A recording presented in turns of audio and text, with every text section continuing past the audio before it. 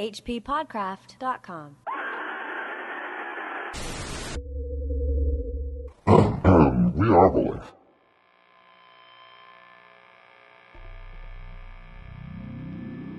May the merciful gods, if indeed there be such, guard those hours where no power of the will or drug that the cunning of man devises can keep me from the chasm of sleep. Death is merciful, for there is no return therefrom. But with him who has come back out of the nethermost chambers of night, haggard and knowing, peace rests nevermore. Fool that I was to plunge with such unsanctioned frenzy into mysteries no man was meant to penetrate. Fool, or God, that he was my only friend, who led me and went before me, and who in the end passed into terrors which may yet be mine. By the way, that's frenzy with a PH. Frenzy with a PH? Yeah. You know, like you would say something's fat. Frenzy with a PH would be a great name for a Lovecraft-inspired clothing line. Oh, yeah, I'd like that. Really classic pieces, but they're all frayed at the edges. That would be, that was the opening paragraph of Hypnos, a story by 1920s and 30s author H.P. Lovecraft. That's right. And you are now currently listening to the H.P. Lovecraft Literary Podcast, in which we're discussing this story. My name is Chad Pfeiffer. And I'm Chris Lackey. And we are at hppodcraft.com. Well, this is going to be our last podcast of the year. That's right. This should be dropping right on New Year's Eve. That's right. Woo! Hypnos! We're going to be out of the aughts. Yeah, that's right. The decade's over. The decade's over. People argue about that. Yeah. As they did in the last decade. I say it's over. No more aughts. We're in the teens now. Yeah, well, I mean... Yeah, it's somewhere aughts. You wouldn't say aught. You don't say aught 10. No, you wouldn't. No, you say aught 9. So yeah, new decade tomorrow. Now, you said this is the opening paragraph from Hypnos, a short story by Lovecraft that he dedicated in the beginning to S.L. That would be Samuel Loveman. Samuel Loveman, whom we've spoken about before. He was in the dreams that inspired the statement of Randolph Carter. That's right. And Nyarlathotep. Yep. Those two were buddies. Yeah, there's some parallels to the story with Randolph Carter. Yeah, definitely. This one is, though, another dreaming kind of story. It starts with a Baudelaire quote, which is, Apropos of sleep, that sinister adventure of all our nights, we may say that men go to bed daily with an audacity that would be incomprehensible if we did not know that it is the result of ignorance of the danger. So, this is similar to Beyond the Wall of Sleep. Yeah. Oh, yeah, there's a lot of similarities to Beyond the Wall of Sleep and some of the other future works that are going to be coming out from Lovecraft. But right now, Hypnos, though, is about a guy who's a sculptor. Yes. The story references Hypnos, who in Greek mythology is the personification of sleep. Yes. He had this palace, which is this dark cave. There's no sun there. And at the entrance of Hypnos' palace, there's all these plants which have psychoactive properties, like poppy seed plants. Oh, right, yes, yeah. But you know, in that quote from Baudelaire, we're postulating the dreaming is actually accessing another dimension. Yeah. A possibly dangerous dimension. And as you say, there's this character, this sculptor. Uh-huh. Well, what happens is the narrator, the sculptor, he was walking in a railway station one day, and then there's a commotion going on, and there's a guy laying on the ground having a seizure, basically, like freaking out. Everybody's crowded around seeing what's going on. And when he looked at this guy, he was like, whoa, this older gentleman. He was like in his 40s, but he was, beautiful. There's something like kind of cherub-like about his features or pores. He was. Well, here's a quote. I think he was then approaching 40 years of age, for there were deep lines in the face, wan and hollow-cheeked, but oval and actually beautiful, and touches of grey in the thick waving hair and small full beard, which had once been of the deepest raven black. His brow was white as the marble of Pentelicus, and of a height and breadth almost godlike. I said to myself, with all the ardour of a sculptor, that this man was a fawned statue out of antique Hellas, dug from a temple's ruins and brought somehow to life in our stifling age, only to feel the chill and pressure of devastating years. And when he opened his immense, sunken and wildly luminous black eyes, I knew he would be thenceforth my only friend. The only friend of one who had never possessed a friend before, for I saw that such eyes must have looked fully upon the grandeur and the terror of realms beyond normal consciousness and reality, realms which I had cherished in fancy but vainly sought. So as I drove the crowd away, I told him he must come home with me and be my teacher and leader in unfathomed mysteries. and he assented without speaking a word. Afterward, I found that his voice was music, the music of deep viols and of crystalline spheres. We talked often in the night and in the day when I chiseled busts of him and carved miniature heads in ivory to immortalize his different expressions. The spazzing guy in the railway station has become fast friends with him. Yeah, very fast. And this is in a romantic comedy you'd call this the meet cute. Where the writers have to get the two characters together somehow. So this is like the worst meet cute ever. I met him while he was having a convulsion in the train station. But for some reason, our guy just like immediately recognized that this was another dream warrior type of guy. Yeah, this guy's special. He's special. There's something about him. And I have to admit, I was a little weirded out by this when I first read it. What do you mean? I didn't quite understand what was going on. So he came into the train station, this guy's freaking out, he looked at him and he's like, I knew that this would be my only friend. Yeah, that is a really strange thing. Well, the narrator in the beginning says that he doesn't have many friends. He lives kind of a solitary life. It's really weird that you would just see somebody and go, yeah, he's going to be my friend. I went through a phase, that's phase with a PH, by the way, when I was in I was in junior high or something like that, where I was like into my dreams and trying to control my dreams. And I thought a lot about lucid dreaming. And I had a friend that was doing the same thing. We were both keeping dream journals and trying to be lucid dreamers. Wow. So I can kind of I remember what that was like. Now I think of dreams, I don't think of them, actually. Right, yeah. I go to sleep, occasionally I wake up and think, wow, that was a crazy dream. But I was sort of obsessed with it for a while without having read Lovecraft. Sure. But I don't know if I'd pick up a cute little 40-year-old bearded guy in a train station. You know? Yeah, I don't know. It is strange, and it kind of struck me as an immature crush almost, like. Yeah, I mean, he just fell in love with this guy. But it's a little weird, you know. Yeah. And then they go back and they talk into the night, and then they just, and then they begin what he calls their experiments. Yeah, he says, of our studies, it is impossible to speak, since they held so slight a connection with anything of the world as living men conceive it. Okay, so we won't speak about details, but we know that they were doing, they're doing dream experiments. They're going to sleep, and then they're going into another world. This is very similar to kind of Beyond the Wall of Sleep stuff. Exactly. He and this bearded guy now, they move in together. They're living in Kent. He describes it as Hoary Kent. Hoary Kent, which is south east England, so it's a little southeast of London, actually. Right, and hoary gets used a lot. I mean, in Lovecraft's fiction, it just means very old. Yeah, but it does make a place sound pretty awful. You know, I really don't think that that's on any of Kent's tourist brochures. Welcome to Kent, Hoary Kent, the hoariest place on earth. They're living in this tower studio chamber together, and you get the sense, or he even kind of says it, they've both tried limited kind of dream researches before with limited amounts of success. Now they're going to try it out together. Yeah. And this is going to help. And there was something in this paragraph that puzzled me. He talks about how a lot of wise men have interpreted dreams, but they can't even really suspect what's really out there. Right. And he says, one man with oriental eyes has said that all time and space are relative, and men have laughed. But even that man with oriental eyes has done no more than suspect. Is he talking about Confucius, or is it Buddhism, or there's a lot of Asian philosophy that there is no time and space. Right? Yeah. I don't know. I mean, relativity made me think of Einstein, but Einstein doesn't have oriental eyes. I know. I mean, if I think oriental eyes, I think Peter Sellers. Maybe. He's like a white guy always putting oriental eyes on. I really don't understand this. It really did confuse me too. Maybe he's talking about that song "Turning Japanese." He probably is not talking about that song. That's one I think we got to turn over to the audience, because I didn't quite know if there's a specific Asian philosopher he's talking about. Yeah, no, or maybe because Einstein was old and he kind of droopy eyes, that it looks somewhat Asian to Lovecraft. I don't know. I think he means an Oriental guy or an Asian person. Right. And that's just his cute way of saying it, but yeah, I don't know, and it seems strange to me that Lovecraft would reference any Eastern metaphysical kind of thing, because he wasn't into that. He was a man of science. Yeah, I also that he would mention it not with derision, but with these people who are the closest, Yeah, exactly.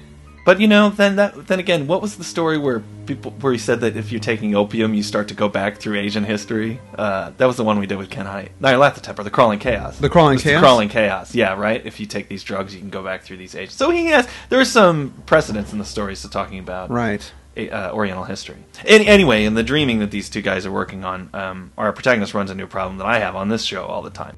Among the agonies of these after days is that chief of torments, inarticulateness. What I learned and saw in those hours of impious exploration can never be told, for want of symbols or suggestions in any language. Human utterance can best convey the general character of our experiences by calling them plungings or soarings. For in every period of revelation, some part of our minds broke boldly away from all that is real and present, rushing aerially along shocking, unlighted and fear-haunted abysses, and occasionally tearing through certain well-marked and typical obstacles, describable only as viscous, uncouth clouds or vapors. Yeah, that's kind of some cool imagery and description. Some From Beyond stuff. Yeah, it is. Yeah. Which From Beyond is a little related to this, too. There's the master and the student kind of figure. Right, yeah. And introducing him to other dimensions, and one is ready to go a little further than the other. Right, yeah. I mean, it's, again, Randolph Carter, it's Herbert West. It's the other gods. It's the other gods. There's the other guy that'll go further. And he says, when they go through these soarings or these plungings, the friend is always a bit ahead. He's always kind of trying to get away with a little more. Yeah. Now, one of the big things, that when they were doing this, when they were awake, they weren't aging. Right. Which was pretty insane and trippy. That they were doing this for a long time. And at no point did they ever age. They somehow, doing these dream journey interdimensional quests, were keeping them youthful. Yeah, he says that, time becomes an illusion to them, and partly because of the fact that they're not aging. But our guy is pretty much in it for the research and the discovery, and he just wants knowledge. But this cute little bearded guy, he's got more of a supervillain bent to him. He does. My friend once wrote on paper a wish which he dared not utter with his tongue, and which made me burn the paper and look affrightedly out of the window at the spangled night sky. I will hint, only hint, that he had designs which involved the rulership of the visible universe and more, designs whereby the earth and the stars would move at his command, and the destinies of all living things be his. I affirm, I swear, that I had no share in these extreme aspirations. Anything my friend may have said or written to the contrary must be erroneous, for I am no man of strength to risk the unmentionable warfare in unmentionable spheres by which alone one might achieve success. Man, so wow, so little bearded man's getting a little power crazy. Yeah, I know. He again, it's the other gods. It is the other gods. I'm going to go further, and I'm going to see the stuff, and then I'm going to master everything. Well, and it's Herbert West. Pushing forward, wants that at any cost. Yep. That power. That and Crawford Tilling has.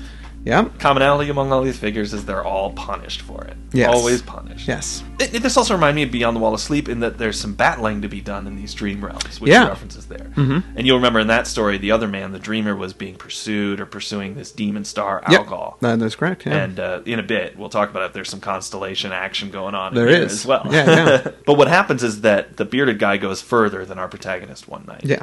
And he tries to follow him, but right. he can't. He hits some kind of invisible wall. Yeah, it's this obstacle that he can't penetrate, even though he knows his friend made it pass. And again, he's weak, he's held back. The other guy goes forward, and then he's just left to kind of wait and find out what happened. He wakes up and he sees that his buddy is still sleeping, but then his buddy wakes up and screams. Right, and that makes our guy faint.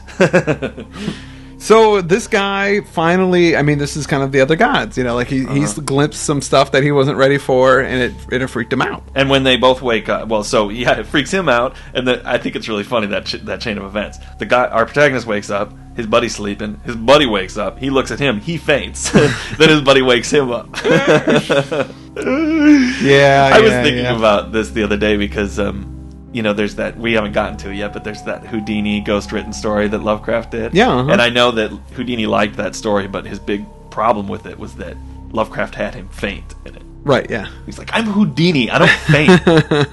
People put me in a box filled with water, and I'm in there for 10 minutes, and I get out, and I don't faint, Who are you? I just, it made him so mad. Lovecraft's like, wait, everybody doesn't faint? I thought that was, faint 2-3 times a day. Well, so, anyway, whatever that guy saw freaked him out. Uh-huh. Whatever was in his eyes freaked our guy out, and they say, that's it. Dream research, over. Yeah.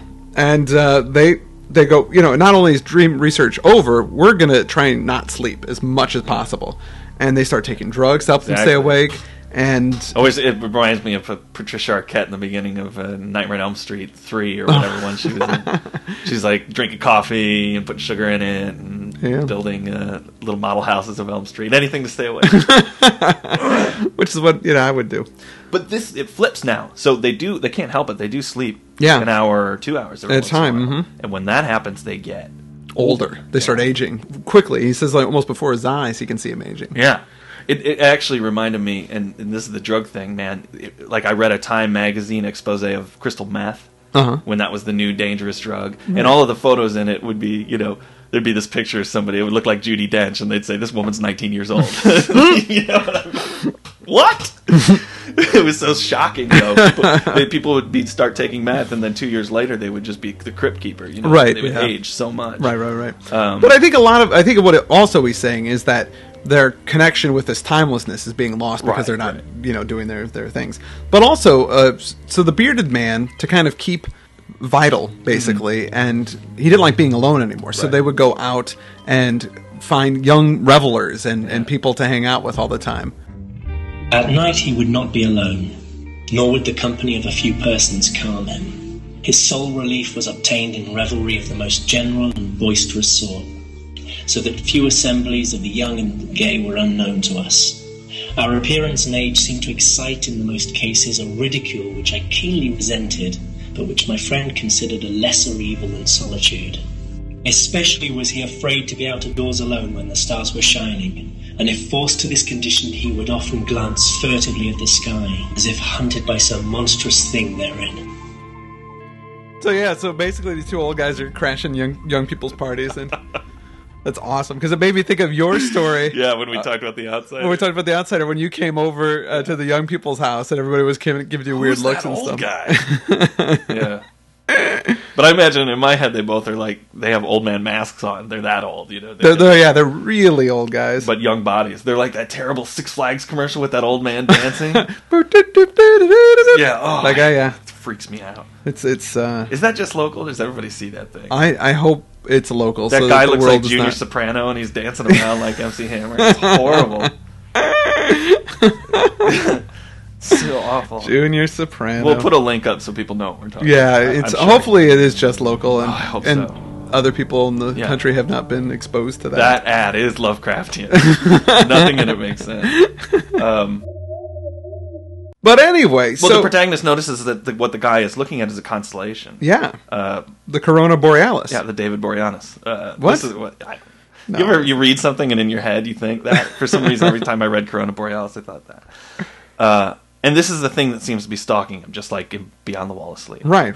Well, do you know about the Corona Borealis? I don't know anything about it. It's also known as the Northern Crown. The Corona Borealis was sometimes considered to be represent the crown given by Dionysus to Ariadne, the daughter of Minos of Crete. And if you recall, she is the lady that helps out the fella with the Minotaur. Theseus? Yeah, Theseus. I didn't recall that, but there you go. No idea. Yeah, well, so there's lots of Hellenic legend. Oh yeah, well Lovecraft likes his Greek myth. I know that this whole show so far has just been recounting of other stories, but the tree, this is definitely a lot of tree stuff in there. Our Grecian sculptors. Well, the guys have moved to London since they gave up the dream researches. Yeah. And they've holed up in a studio all old and poor. They've sold everything they own. Yeah. The narrator is keen to point out that he's sold his sculptures. Yeah. They're spending this money on drugs that keep them from sleeping more than an hour or two here and there. And finally they run out of money, they run out of drug, and the friend falls asleep. Yep. When he does fall asleep, our guy watches over him. Now, the Corona Borealis is in the northeast, and our protagonist seems to hear this whine from off in the distance from the constellation. But it was not that distant whine which robbed me of my faculties and set upon my soul such a seal of fright as may never in life be removed. Not that which drew the shrieks and excited the convulsions which caused lodgers and police to break down the door. It was not what I heard, but what I saw, for in that dark, locked, shuttered, and curtained room there appeared from the black northeast corner a shaft of horrible red-gold light. a shaft which bore with it no glow to disperse the darkness, but which streamed only upon the recumbent head of the troubled sleeper. Now, in this light, our guy sees not only the face of his friend, but also this sort of dream face. Yeah. His dream representation. Yeah. Earlier in the text, he'd called it his memory face. And that's when they're traveling in dreams, that's sort of how he knows it's his buddy. Yeah. He sees this, like, youthish, like, his face. Right. But it's not, it's sort of dreamlike. But basically, the big deal here is he's awake and he's seeing this thing. Yeah. Yeah, so it's crossing through time and space and all of those Whatever things. it is. It's coming from the northeast. It's this strange light. It doesn't seem to be casting a glow anywhere else. Yeah. And as I looked, I beheld the head rise, the black, liquid and deep sunken eyes open in terror, and the thin, shadowed lips part as if for a scream too frightful to be uttered. There dwelt in that ghastly inflexible face, as it shone bodiless, luminous, and rejuvenated in the blackness, more of stark, teeming, brain-shattering fear than all the rest of heaven and earth has ever revealed to me. No word was spoken amidst the distant sound that grew nearer and nearer. But as I followed the memory face's mad stare along that cursed shaft of light to its source, the source whence also the whining came, I too saw for an instant what it saw, and fell with ringing ears in that fit of shrieking and epilepsy which brought the lodgers under police. Never could I tell, try as I might, what it actually was that I saw, nor could the still face tell, for although it must have seen more than I did, it will never speak again. But always I shall guard against the mocking and insatiate Hypnos, lord of sleep, against the night sky, and against the mad ambitions of knowledge and philosophy. Man. People show up, as he said. Oh, yeah, because he's flipping out, and this is going on, and the neighbors show up, and then they call the police, and the police show up, and, they finally... He passes out from this. He has a fit. Well, he says he has some kind of, like, epileptic shrieking fit, so he just when goes he comes nuts. to, when he comes to, he realizes, the police are around, and they're like, hey, buddy, what's... And he can't tell exactly what's taken place. No. He does suffer from a shocking revelation. For they deny that I sold the last of my statuary, and point with ecstasy at the thing which the shining shaft of light left cold, petrified, and unvocal.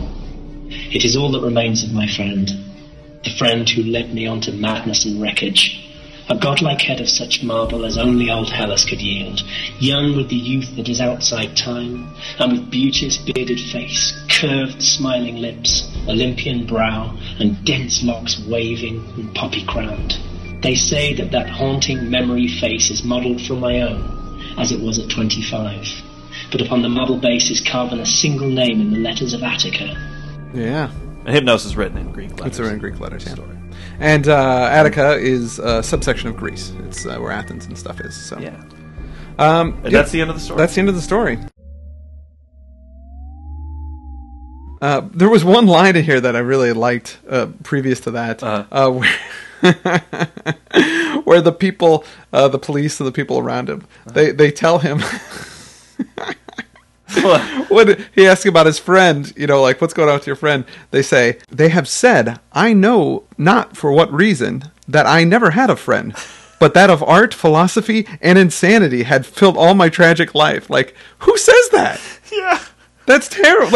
Like who was this cop that said, you never had a friend, but art, philosophy, and insanity? Nobody said that. Yeah, it was Lenny Briscoe from Law and Order. Listen, pal, you don't have any friends. You don't have any friends. The only friends are art, philosophy, and insanity. Only things that filled your tragic life. That was a good one. I really like that. So this story was published, or it was penned in March 1922, but published in 23 in the National Amateur. All right. Still not getting paid. Love that. And he had written in his notes, or in his commonplace book, a note that said, "The man who would not sleep, dares not sleep, takes drugs to keep himself awake, finally falls asleep, and something happens." Yeah, that was his inspiration for this. That's the germ. The germ for this story. And I got to say that there's definitely a lot of Beyond the Wall of Sleep in here. That's kind of, it's almost like, you can almost say it's like a sequel or in the same universe as Beyond the Wall of Sleep. But there's a lot of, Greek sculpture reference, which is the tree. Yeah. And what happened? I mean, what is this about? What happens in it? Yeah, that's a really good question.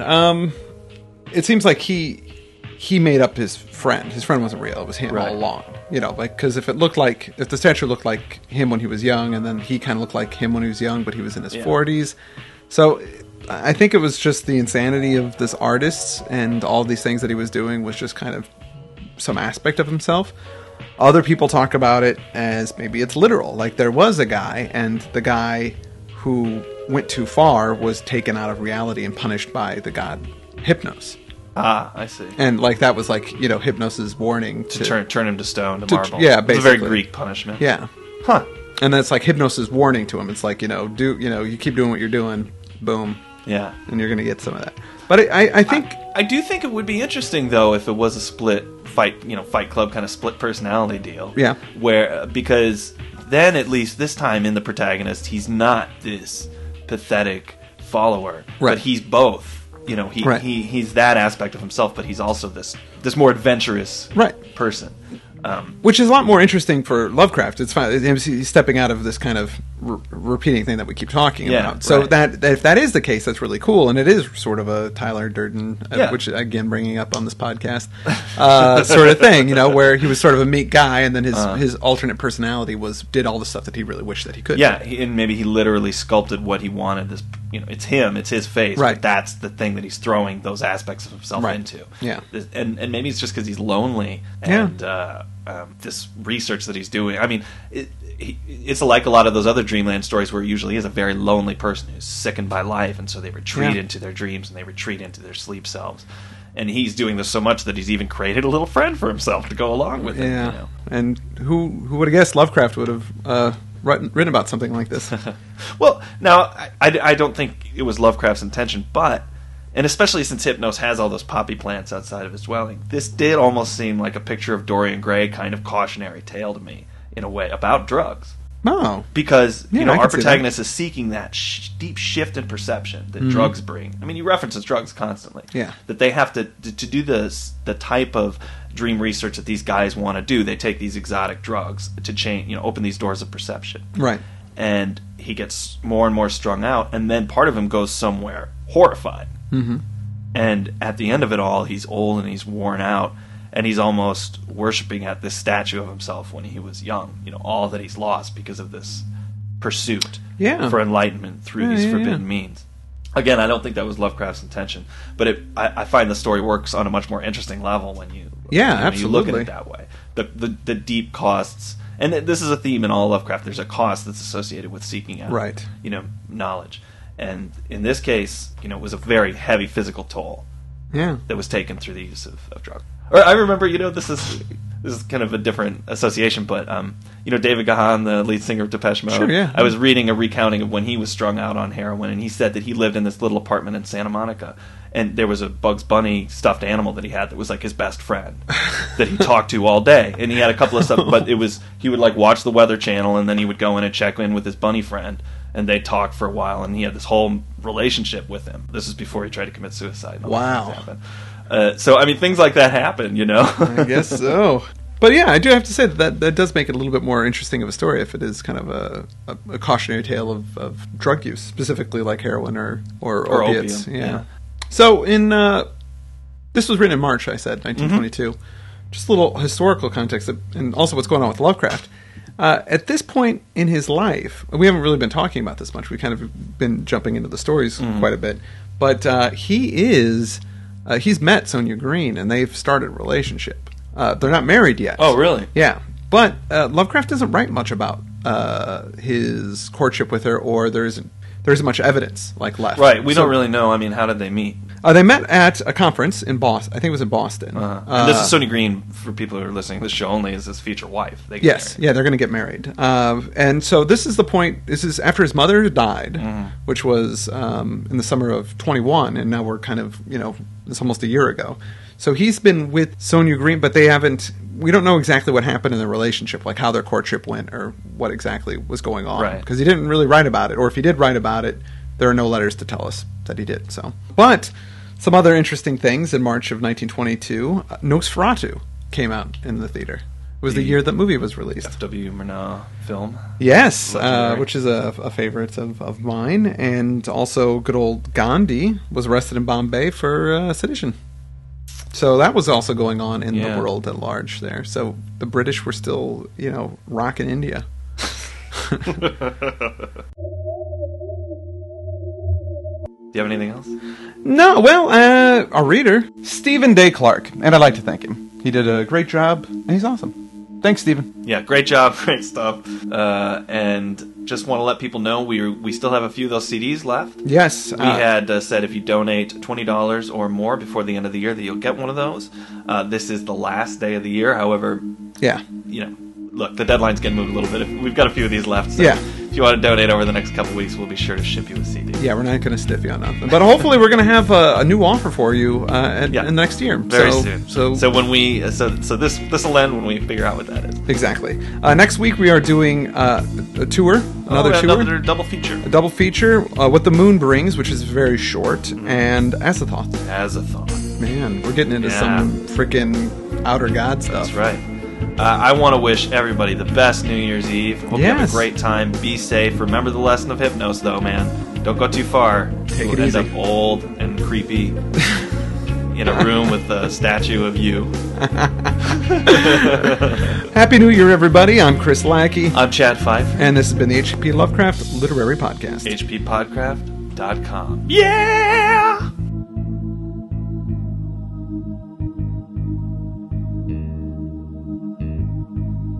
HPPodcraft.com.